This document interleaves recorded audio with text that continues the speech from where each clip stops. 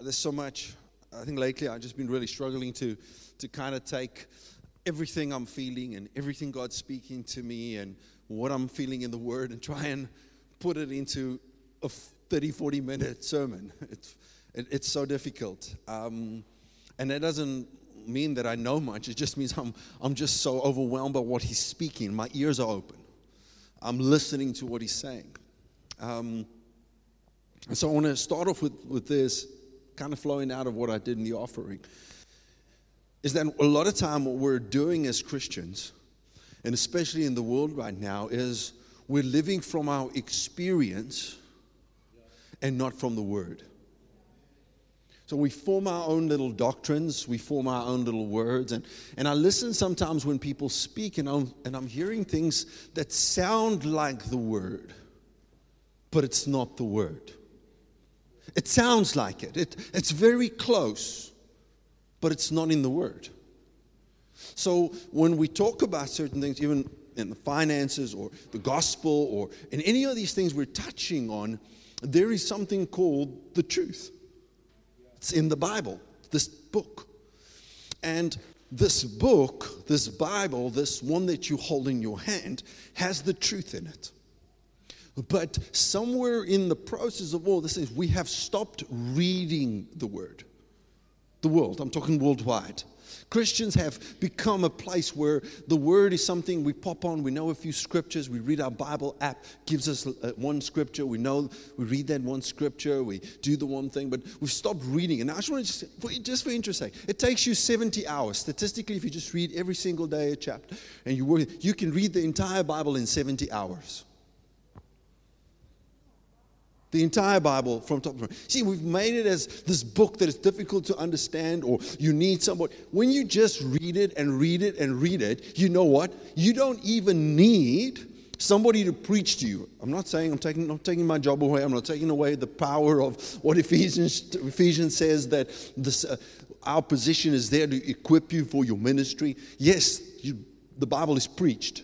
But when God leaves, He says, it's to your advantage that I go, because I give you the Holy Spirit. And when you allow the Holy Spirit to teach you and you just read the Word, as a New Testament believer, starting in the New Testament, read through the New Testament. And once you've read through it, then read through it again and again and again. And then you go to the Old Testament, and then you'll find, as I was speaking to somebody this week, they were reading through Exodus, and they say, all I can see in Exodus is Jesus. You see, when you have the perspective of what it's about, it's very easy to find Him everywhere. It's very easy to find Him even in the law. Because the Bible is Jesus. It's the cross. It's the cross from the beginning till the end. And I'm going to try just through a quick little bit of what I'm sharing this morning to give you a perspective of salvation and the cross. Because if the cross is the center of everything we do, Jesus, I touched on a little bit last week, if Jesus is the center, the cross is the view, then everything makes sense. Then it comes into perspective. But we've got to understand there is an old world and there's a new world. The old world before the cross was man who had an experience with God, maybe through a priest or certain individuals, but never an indwelling spirit. It's not the same world. Even worship, when Jesus comes in John chapter 4, when He explains to the woman at the well what worship is, for the first time He uses the word proskuneo, which means to move towards God with the intention to kiss. Face-to-face worship. The old worship was face down. Reverence and awe in the presence, not even one ability. Fall down, take off your shoes. You're not worthy. You cannot come in. A lamb must be slain before you can enter. If you have any bit of unclean, we don't. And that's what, again, where I want to get to this morning, is that if we understand what the cross did, our love would be different. Let me quickly jump, because I don't want to miss the scripture. Go with me quickly to Luke chapter 7. Thanks, guys. Come on. Why do we chant? Why do we shout? Because we're excited about the Word. Never let it be a tradition, guys. Never let it just be a nice little thing we do. When we say we're going to read, we get excited about the Word of God. Luke chapter 7. It's the woman it's the story of Mary and going through this process. Let's read from verse 44. And he turned to the woman and said to Simon, "Do you see this woman? I entered this house, and you gave me no water for my feet. But she has washed my feet with her tears and wiped them with the hair on her head." Do you hear what Jesus is talking about here? He says, I entered here, you were so familiar with me. Whew. You're so familiar with me that you didn't even offer me something to wash my feet with. It's like, it's Jesus. I know Jesus. Like, come on, Jesus, we know you. He says, you didn't even offer something for wash my feet. This woman she was so close to my feet that she washed it with her tears and dried it with her hair. She's so in reverence, so in awe, so in what? And now he's going to tell you, because if we just stick with that, we'll feel condemned. If we just stick with this scripture, we'll feel like I've not done enough for God. I should be doing more. I'm not worthy. But listen to what he says here. Verse 46, you did not anoint my head with oil, for this woman has anointed my feet with the fragrant oil. Like you didn't even just come and give me a little oil you didn't even bring me aftershave, some perfume. You didn't do anything anointing. She came and she anointed my feet. Verse 47, therefore I say to you, her sins which are many are forgiven. For she loved much, but to whom little is forgiven, the same loves little. So why does she love so much? Because her sins were many. And as I was thinking about this scripture, and about many of us, is that in our own eyes, we don't think we're that bad. You know, Sean, I never did the stuff that you talk about you did. Like, I never smoked before. I've never touched alcohol before. You know, I'm basically almost a saint. When I was birthed, my wings flapped. The halo just slipped. It's like I picked it up. I've never done something wrong. I don't talk back. My sin is little. I'm basically good. You see, when we think like that, the love for the cross and what he did is very little, because in our own eyes, we're that good. We're okay. We're not as bad as that guy on the street. We're not as bad as that person who came out here and shared about a life of prostitution or drug addiction or any of these things, or being a Satanist. I wasn't that bad. You know, I went to Sunday school. I did all these things, and then I gave my life to Jesus. I don't have much of a testimony. You know why people use that? Because they don't understand the cross. Let's go to the Old Testament. The Old Testament is if you did the smallest little bit of evil, you died. No. You died. You didn't just they talked back. They were arrogant to Moses, and God opened the earth and swallowed them whole. Tell your kids that story.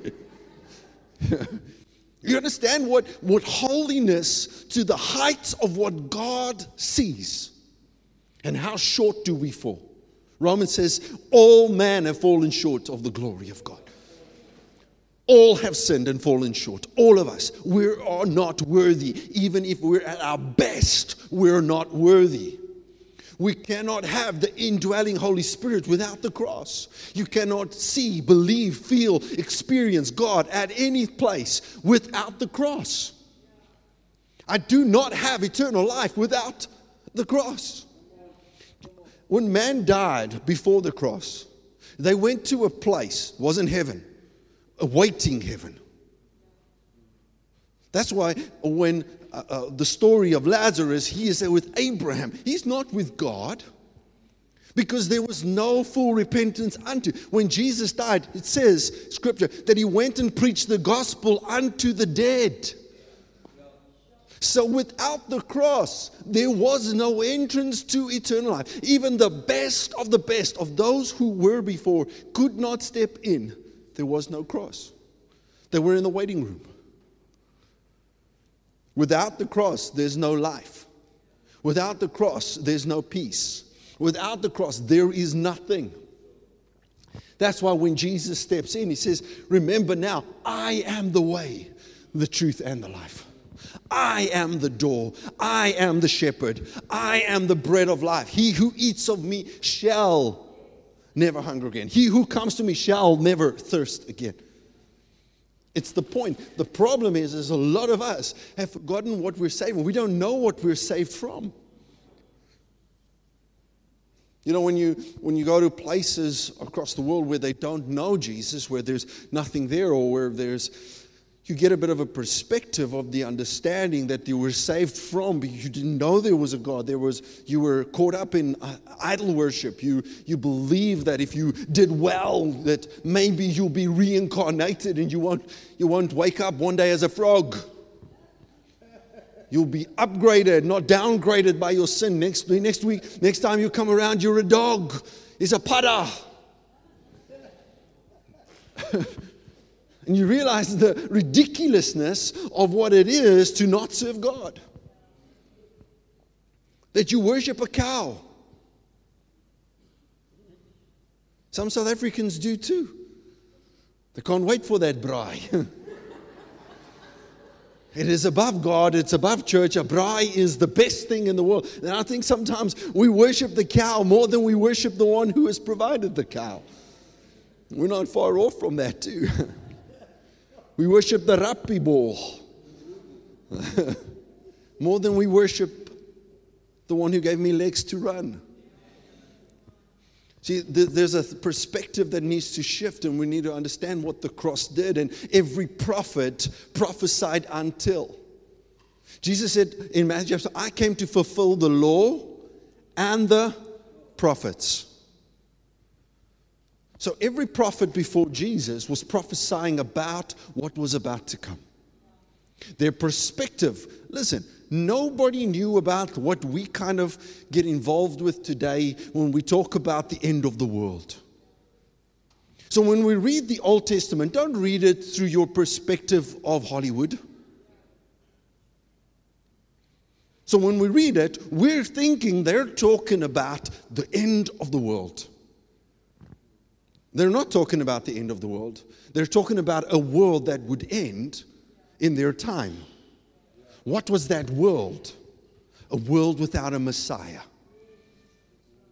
The law, sin offerings, idolatry, all the things that were there that would be dealt with as Daniel prophesied in Daniel chapter 9. So all these prophets are talking about one thing. A Messiah is coming. A Messiah is coming. The world will end. There's a new day coming. There's a new world coming. There's a new perspective coming. At the end of it all, the Lord's day, they're prophesying and prophesying and prophesying hundreds of years before Jesus comes. It's so powerful that when Jesus steps in, there were those who were waiting for him. They knew the prophetic word. They knew Jesus was coming.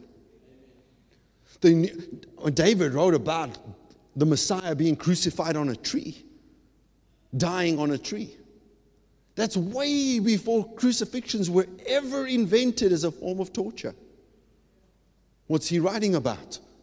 Salvation, salvation, salvation. Jesus is coming, Jesus is coming, Jesus is coming. The cross is there. You know, when Paul gets saved, Paul says, I knew everything.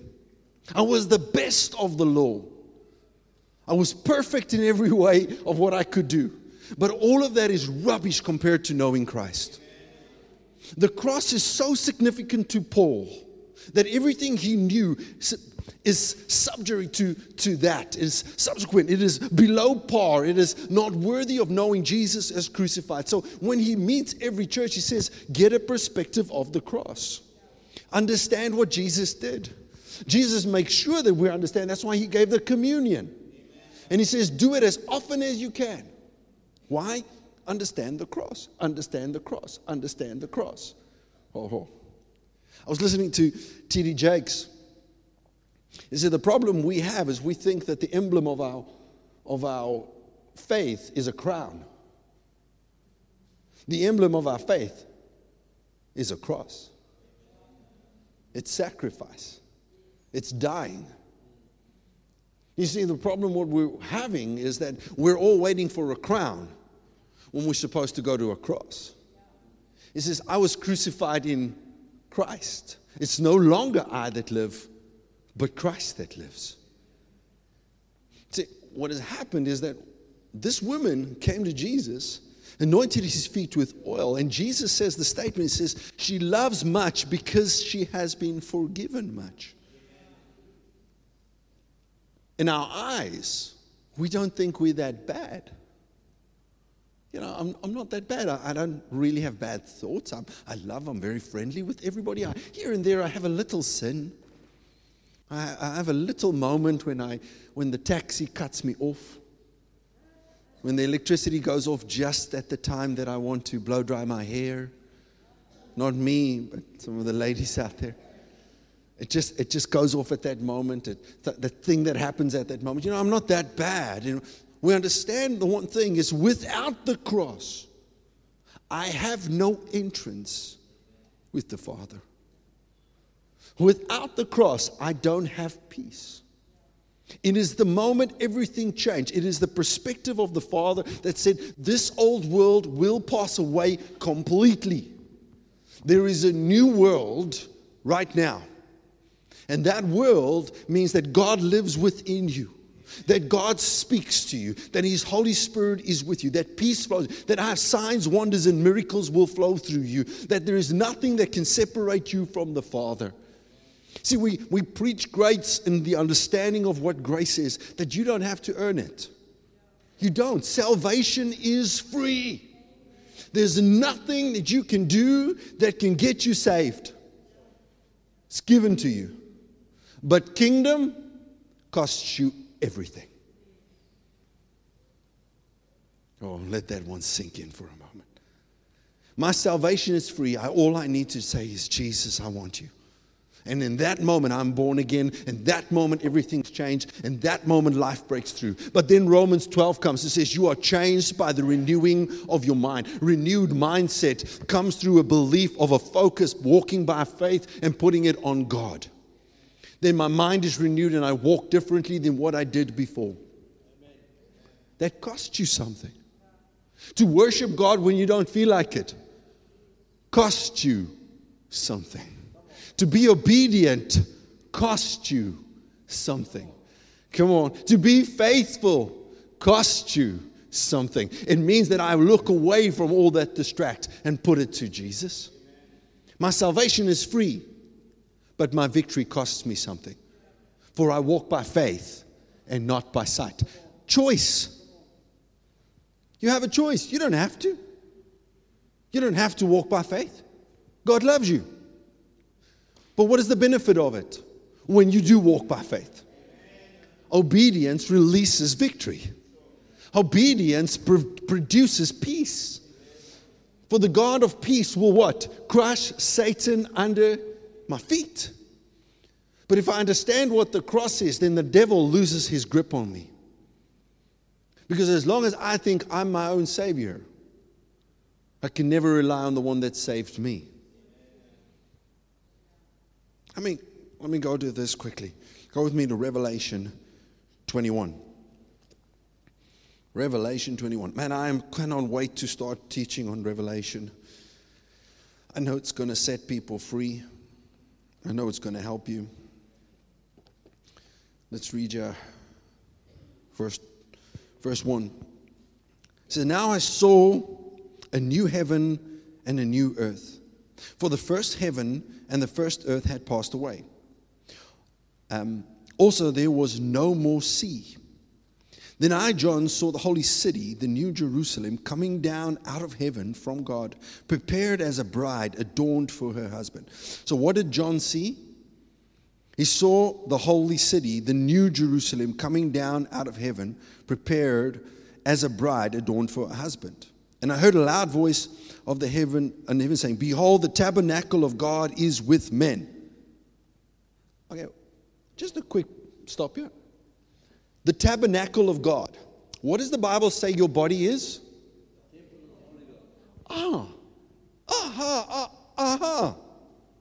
Sure. Well, I'm using some extra spiritual words here. If it is only one day, then what is God doing inside of you? If this is one day when He says God is tabernacling with you, He's already tabernacling with me. There's no such word, but I'm using it now. He's already with me. I am the temple of God. What does the Bible say? I saw the new city, the holy city of God, coming down as a bride. Are you the bride? Where's the city according to Jesus? In me, on a hill. What is it? The light of the world. Where's the city? I'm the city. Where's the city? On a hill. What's the city doing? Light shining out of it. A new city. You say, but Sean, that scripture says there's a new heaven and a new earth, and the sea has passed away. That's an interesting statement. We're all waiting for a new heaven and a new earth, right? That's what we've been taught. Let me explain. Old Testament. There was a heaven and there was an earth. Old Testament. How did that happen? What was in that heaven and earth? God was separate from man. God sat in heaven and man sat on earth. God did not stay in man and man was not in God. John 17. Whoa, you've got to just for a moment, just do this. Say, I'm awake. I need to hear this. I'll say, we've got some people who are moving. When the cross came, heaven changed and earth. No, you got to get this. When the cross came, we have to understand the power of what God did. There was a new heaven and a new earth. Because now God lives in the earth and man is seated in heavenly places. Before the cross, there was no heaven and earth like that. When did it come? At the cross. Because at the cross, there became a new heaven. Man stepped into heaven in God. Oh. And God stepped into earth in man. And man, He said, go and wait. Because I will send my Spirit to you. And you will receive power. And heaven and earth changed forever. He said, John is in the Spirit. And suddenly he sees a bride coming down. He sees you 2,000 years later. He sees you infilled with the Spirit. He sees man in heaven. And he said, but Sean, what about the sea? Let me explain it to you quickly. The Bible needs to interpret the Bible by itself. What is the sea? It's not talking about the sea out there. You know what happens in the sea? Solomon built a temple. We all heard about that, right? David's son. In the midst of the temple, right in the entrance, as you come into the holy place, he built a big basin. And underneath that basin, he put golden ox, 6 of them. If I remember correctly, 6 oxen underneath this basin. And this basin was called the sea. It was filled with water, and all purification went through this. Nowhere in the Bible does God tell Solomon to build that. Nowhere. So what I'm saying, we've got to let the Bible speak to the Bible. That sea was purification on top of oxen. What did they build in Egypt? Coming out? A golden calf. What does Solomon do? In the midst of a temple, he builds a basin of purification on calves. Golden calves. So what has happened here is John sees that the purification made by man is now taken away. The purification that you think you can purify yourself based on man's perspective. God says that is gone forever. Now it is based on the cross. Now you have entrance, not based on your purification, but my purification. Not based on your good deeds, but my good deeds. Not based on, because our understanding of sin is based on what I think I'm good. You're good only because of Him. It's not me. Not on your best day can you deserve what God gives you. Not on your best day, not on your most tithing, most prayerful, most fasting, most dream interpretation, most anything can you ever enter in. You're disqualified. Based on Him, I can close my eyes at any place, at any time, and go, Jesus, and He's there. That I have entrance into heaven, that I can sit at the Father's feet, that I know the heart of God, that I can hear the Holy Spirit speak, that I can feel Him, worship Him, have access to Him anytime, at any place, that I can be at my worst, feel that I'm so far away, but He's right next to me because He has made a promise. I will never leave you and never forsake you. That's the cross. He says, now I have boldness to enter. Man, there are many times I don't feel that bold. I don't feel that good. I don't feel like, Lord, look at my circumstances. Just come closer, come in. Know where you're at. Know what I'm doing. Come here. Lord, look at my sinful. No, I see Jesus. You can come in. You can talk to me.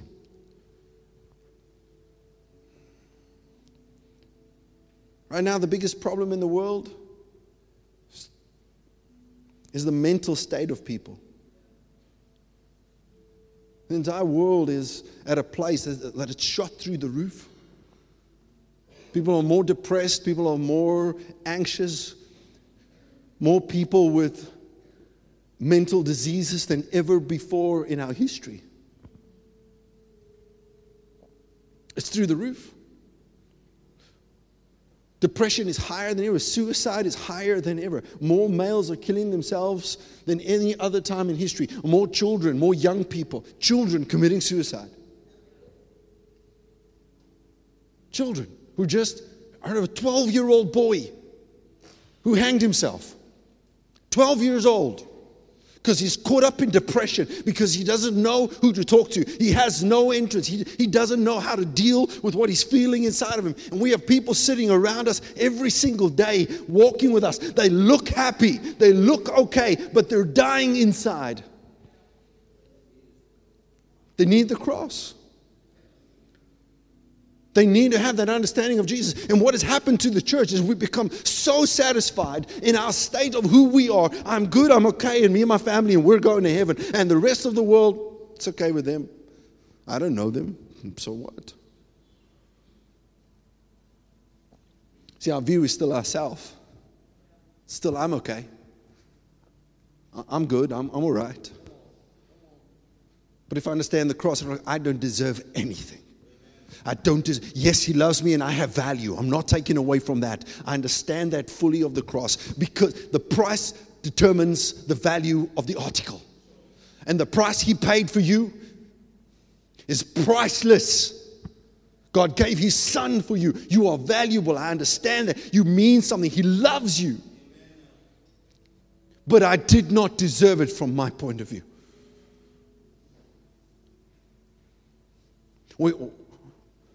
Myself included, we get these moments, and two more things and I'm done, is that when we don't see God show up on something, we get arrogant and upset with Him because He doesn't do it the way we want it. When I'm sitting in the same spot I sat a year ago and I didn't see God show up on it, I get upset. I throw my toys out the cot. I lose focus of that I didn't deserve it in any case. I deserve nothing. You deserve nothing. It is but the cross and what the price He paid that I can now, by that, be able to know His love. And when I have the view of the cross, everything else falls away.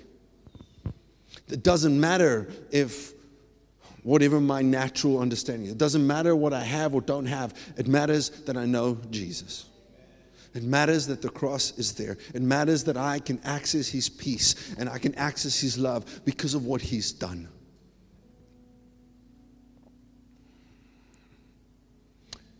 She loves much because she's been forgiven much.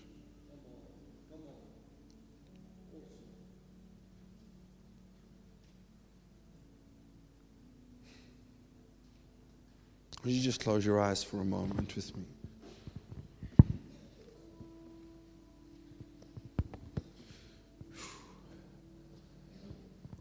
I know in this place there are people here who are struggling with depression. You're struggling with depression. You're struggling with it. It is gripping your heart. It's gripping your life. I know there's some of you who feel so far from God. You serve Him. You're coming. You're here at church. You're doing, but you feel separated.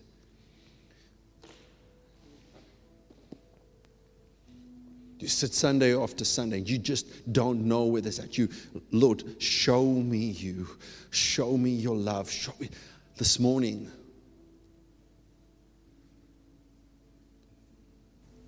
I want you to put your eyes back on the cross.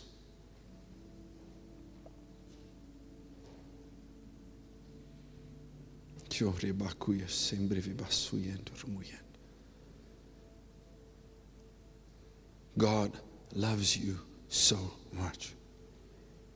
The price He paid for you is immeasurable. It's impossible to even have one glimpse of what that is.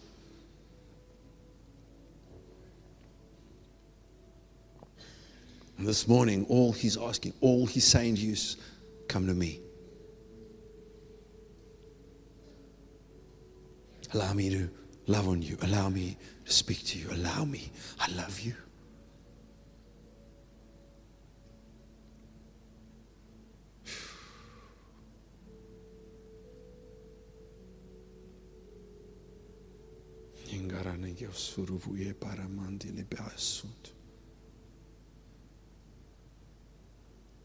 Father, I pray that this will bring life to every heart.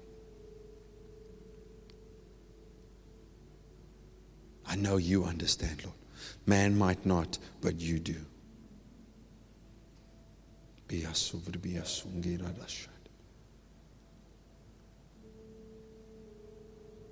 In the name of Jesus. In the name of Jesus. I thank you, Lord, right now. I thank you, Lord, right now, that depression breaks. That fear and anxiety breaks. That separation breaks today. Your fear for tomorrow breaks today. For I've not given you a spirit of fear, but of love and power and a sound mind. That breaks over you today. That anxiety that grips your heart, that just you don't feel like you can breathe. God is with you. God is with you. It's not what you're feeling, it's who He is. He's with you.